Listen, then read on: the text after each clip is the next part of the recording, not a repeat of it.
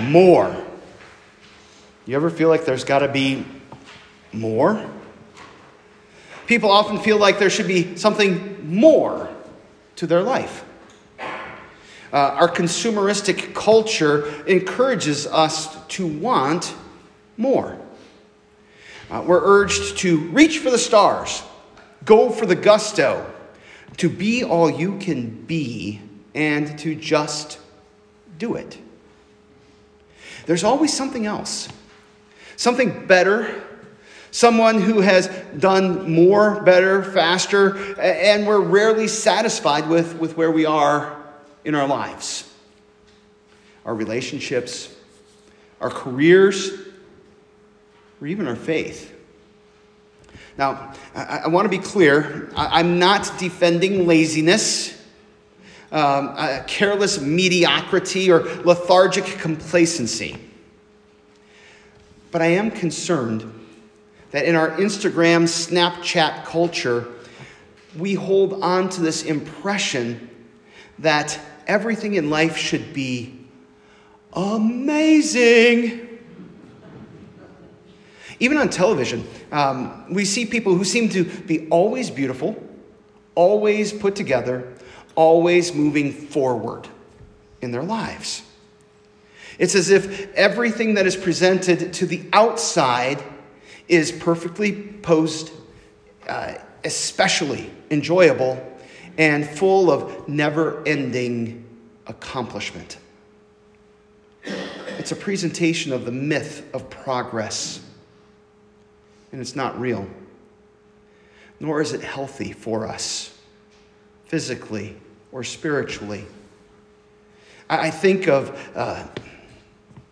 this attitude that every moment has to be better than the last. That there's this extensive and everything keeps getting better and better and better until we reach some enlightened form of awesomeness. And then we have fully arrived. And this mindset is particularly harmful to the life of faith because it turns us away from trusting in Jesus and his power.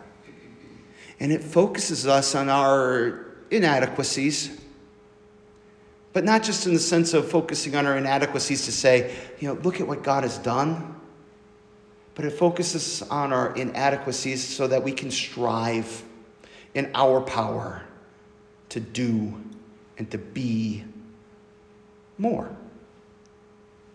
I read a Pew Research study a while ago that said that most people who go to church, they go to church in order to feel closer to God. They want more.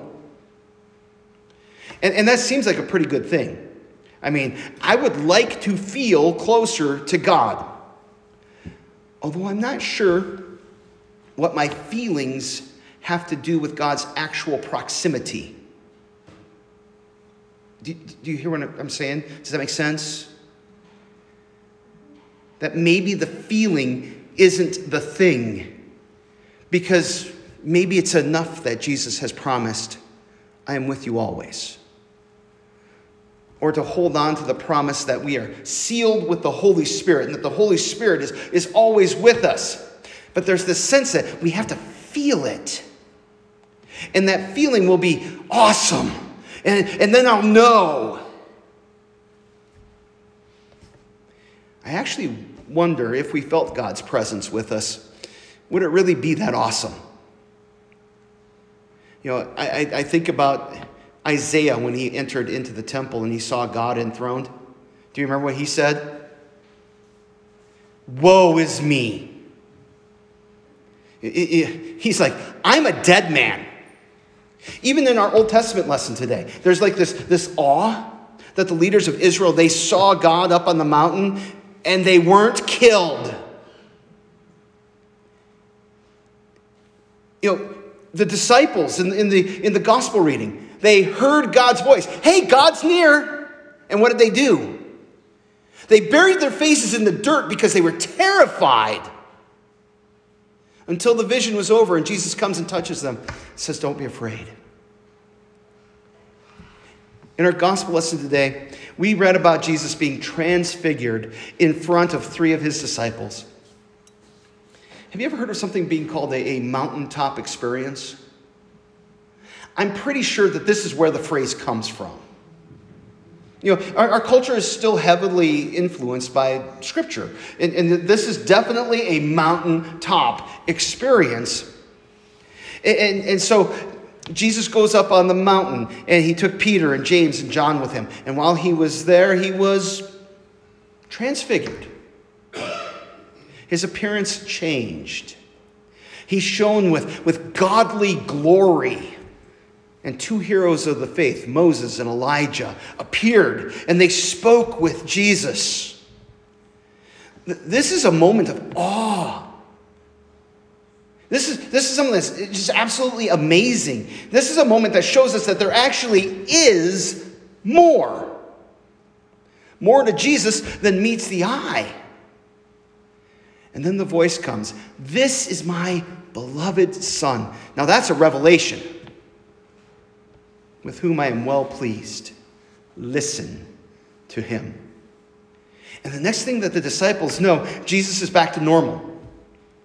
And the more is tucked away behind a warning. Don't tell anybody about this until the Son of Man has been raised from the dead. Was Jesus any less divine when he walked down the mountain after this transfiguration thing that happened? No. But you'd be sore pressed to see it when you looked at him. And I think that this tells us something important about how God works. That there's more. But often the only way to see it is by faith. Yesterday, I did a memorial service. I'm going to do another one on Wednesday. Outwardly, these moments where we confront death, they give the world the impression that this life, these bodies, these moments are all there is. There's even an acronym for this opinion. Maybe you've heard it, YOLO, YOLO. You only live once. Don't ever say that. You sound silly when you say that. And in my experience, the people who go YOLO are usually about to do something stupid.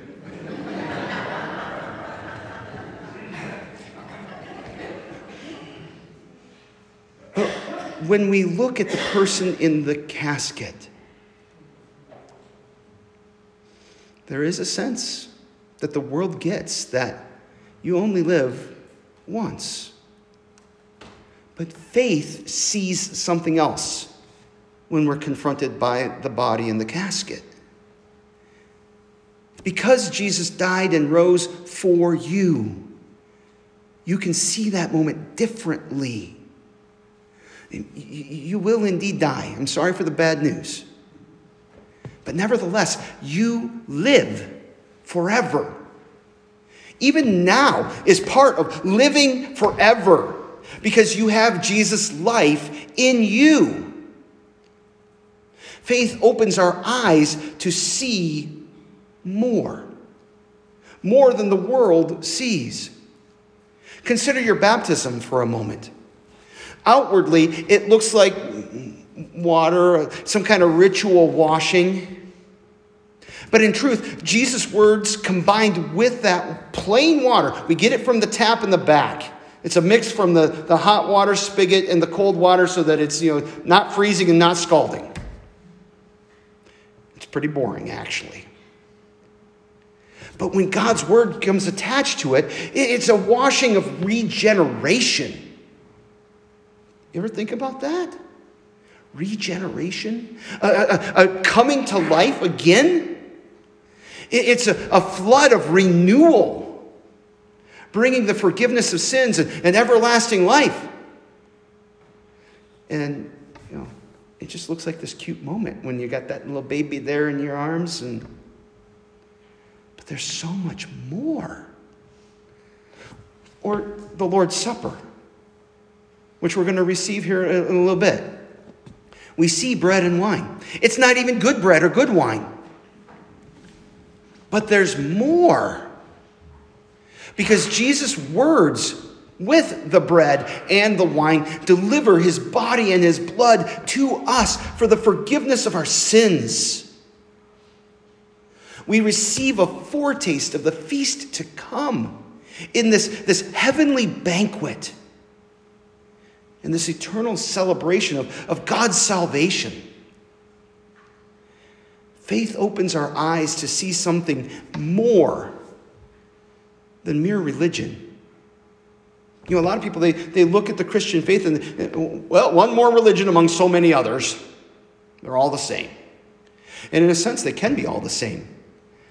Because all religions, eventually, they talk about doing things and offering things and obeying in order to appease some God so that God will then do something good for you or not smite you. And there are people who approach Christianity that way. And maybe it's you. And maybe there's something here that you need to think about. Because what's happening here is ultimately not about what you do, what you offer, how well you obey these commandments. Because at the end of the day, when we think about how well we obey, we're deluding ourselves. But here, when we come together, we experience something different. God, the creator of the universe, does his work in us.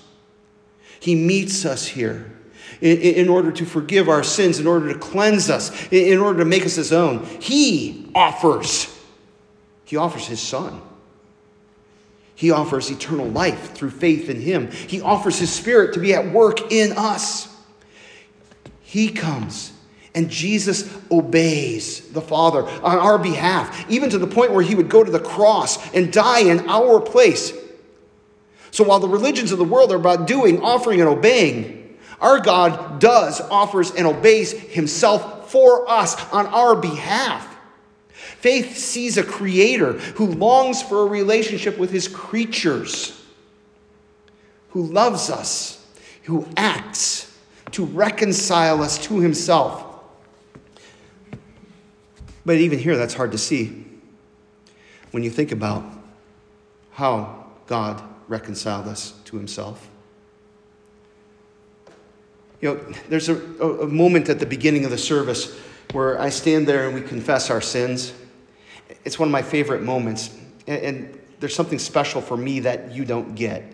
Because I stand in that shiny, pretty cross there. I can see my reflection in it as I confess my sins. But that shiny, pretty cross doesn't really look like the cross that Jesus died on. And it doesn't represent the blood and the pain and the abandonment that Jesus experienced. Not rightly. We see it this way after the resurrection, after we know that our forgiveness has been won. But in the moment, the cross of Christ just looked like a tragedy of senseless political violence. But now, after the resurrection, we look at the cross and we see the power of God for our salvation. That we have life through Jesus' death. There's got to be more. And there is. But how will you recognize it? Will you look with the world's eyes for whatever the world thinks is more? Will it be in some kind of a mountaintop experience? You know, I've been walking in this Christian faith for about 47 years now, and I can only think of a handful of mountaintop experiences. And frankly, they get harder. It gets harder to be impressed as the time goes on. I don't think it's the mountaintop experiences. I think we learn to recognize that there's more by listening to the Son, just as the Father said to do on the mountain. The Son who tells us about God's love, who tells us that God has mercy for sinners, who tells us your sins are forgiven, who gives us peace through his words, whose words deliver salvation, all from God and for you. We say we live by grace. That word grace in Greek is related to the word gift. And that's what all of this is. A gift that God gives to you. And then through you, he gives you the opportunity to tell others about Jesus, to give this gift to them, so this work can be done in them as well. It's a great and glorious thing to know that there is more. Amen.